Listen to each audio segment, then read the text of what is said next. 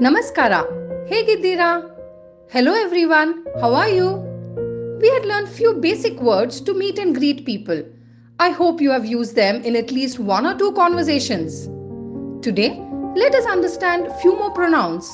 First focus would be to address individual people. To start with, I, which means Nanu. You, which means Neenu. Again, yesterday I had given you a tip how you need to address people in plural. So, if you have to address you in plural, it would be Neevu.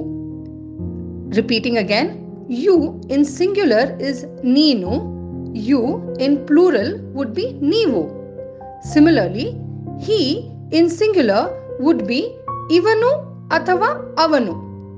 He in singular would be Ivanu or Avanu. Similarly, she in singular would be Ivaru athava Avaru. Ivaru or Avaru. Again, if you have to address he or she in plural, it's very simple.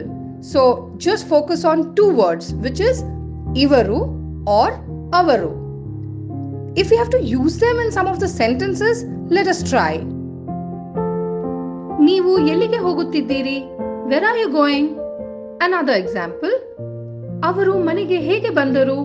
How did they come home? Going by the tip given, this could also mean how did he or she come home? So when you use the plural words, you have to remember very few words and you also address them with respect.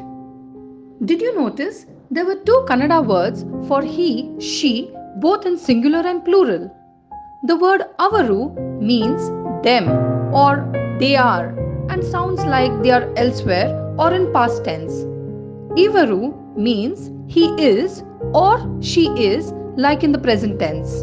For example, Avaru hege hodaru? How did they go?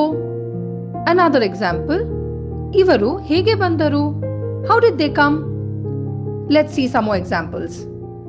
Avara hesarenu means what is his name? This is when the person is not around you. Whereas Ivara heserenu means what is his name when the person is around you.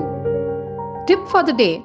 In the beginning, never mind using less Kannada words and more English words, but use them, and that is how you will begin to learn.